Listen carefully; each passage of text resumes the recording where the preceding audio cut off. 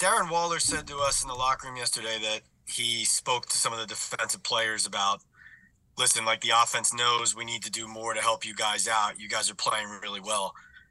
What does it mean to you that a team leader and a guy on the offense is acknowledging that outwardly and publicly? And, how does that impact in a positive way, maybe the way you guys are approaching this as a team? Yeah, I mean, I think it just shows accountability, and it shows the really just emphasis. Everybody knows it's a team game. We got to play complementary football.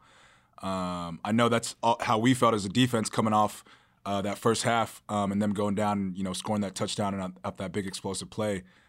Just felt bad for the offense because we felt like if we could have got them the ball back, it would have been a different game without that score. So we all just take our own individual responsibility and know we got to play collectively good football. And what you seem to be hitting your stride personally, the way you're playing right now. What is it about how you're seeing the field and how you're kind of making plays on the ball now? Why are you playing so well? I think just getting a better understanding of Wink's system, getting a better understanding of how my teammates are playing around me, and just feeding myself with confidence and positivity, and just trying to do that for the guys in the group. Like, you got to have faith. You got to believe in yourself, even when other people don't. And that's how we're going to turn this thing around. Thanks, man. Mark Canavero. Hey, Bobby, thanks for doing this. Just curious, when you're in the state that you guys are right now as a team, how difficult is it to stay the course and trust that you are going to get out of this? And I have a follow-up question.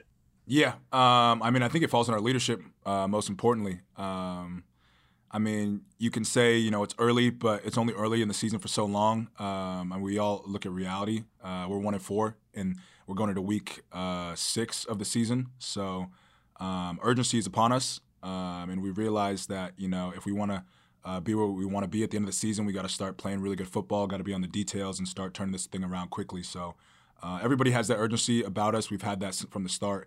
And, now it's just making those plays on game day.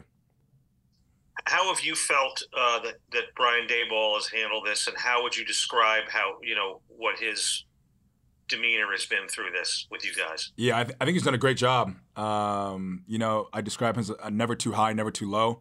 When we make good plays, we celebrate, we get excited, but he keeps us even keel. And, even when we have a poor performance, you don't dwell on it. You don't shoot down anybody's confidence. I think he has a fine balance with that. Thanks, Bobby. Art Stapleton. Hey, Bobby, what's going on? How's it going, Art? Good. You've spoken a couple times about last year's challenges for you individually in Indy, and I'm just curious, going through what you guys went through collectively as a team last year, obviously not where you expected to be. Are there any lessons that you could bring to this situation? Again, I'm not saying the two situations are the same, but I'm sure you took a lot of things from last year and said, you know what, if I got to go through this again, maybe I'll approach it this way or take this kind of advice rather than, follow maybe what you guys did last year. Yeah. I think everybody's, individually has to raise their own individual standard for themselves. And then when you think about offense, defense, special teams, we got to play a collective game, but each unit has to hold themselves to a high standard. And I had a really good coach tell me in the past, you got to point the thumb, not the finger. So you're not sitting there saying, defense is playing bad, special teams is playing bad, whatever. Like, you point the thumb and say, okay, what can I do better? And when each individual man does that, that's how this thing gets turned around. There's no secret recipe. It's just we all have to, do a better job individually. Kim Jones.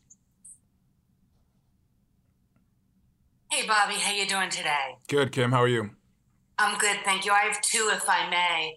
I'm going to start with some of the guys that your locker is kind of amidst, and that's the offensive line. And, a couple of those guys, I guess one in particular, took the loss yesterday very hard and, clearly seemed to me that he was accepting responsibility without necessarily spelling that out for us. How do you as a team leader approach a player who I believe is younger than you and may need, sort of a hand to steady him at this point? Yeah. I think you you keep those guys focused on the process. Results aren't always going to come when you want them to. I had a coach tell me, the last thing to show is profit. So when you double down on your process. You double down on your routine throughout the week. You double down on the extra work you do after practice. Because when you get to game day, it's too late. It's too late to say, I wish I would have done this extra rep, or I wish I would have studied a little bit more. Like, control the things you can't control. So throughout the week, just make sure you double down on your process, do everything you can, so on game day, you have no regrets. One more, if I may. I appreciate you. The spring was like utopia. Everyone was there, that everything was possible, everything else. How surprised are you that these are the questions we're asking you, because this is how this season has started out? Yeah. Reality set in quick. But I think that was the message, going into this game last week, that, if anybody thought this was just going to be a perfect road, or it was going to be a golden paved road of rainbows, they were mistaken. This is the NFL. We're playing against, some of the most talented athletes in the world. And it's competition. Guys get paid too on the other side of the ball. So everybody just needs to know that it's going to take a dogfight mentality to get where we want to go. We're going to have to scratch and claw, and we're going to have to earn everything. No one's going to give anything to us. I appreciate you. Thank you for your answers. Thank you. Last one here, Paul Schwartz. Hey, Bobby. Paul, how's it going? Good, Bobby. Couple for you. We always think of defensive players, and defensive players always think they're the tougher guys,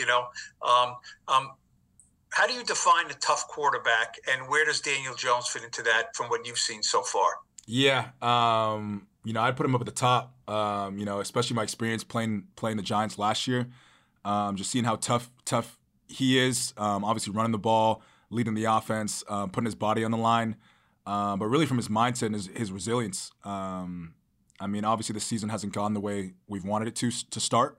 And you look at any press conference he's done, all the messages to his teammates, he's the consummate pro in being able to take personal accountability and taking personal responsibility. So I think that's the hallmark of toughness right there. And how important is him to stay on the field? He's got some issues with his neck. There seems to be some optimism. For any team to have their starting quarterback out there, how important is that? Yeah, he's a leader. He's a captain, and everybody looks up to him to be a big part of our success in this team. So, we'll be very excited for him to come in and play good football for us. I'm sorry, I lied. One more. Is that the best non-interception you've had in your career? Yeah, it resulted in a 102 Giants record interception return for a pick six. That's definitely the best for sure. If you got it, should you have caught it, do you think? Yeah, it hit my hand, so I should have caught it for sure. And I think your follow-up question was would I have scored? I think definitely I would have scored. Yes, you were 102. You think you could have? For sure. My rookie year I had a 99-yard pick too, so 3 more yards, I think I would have been able to get the job done.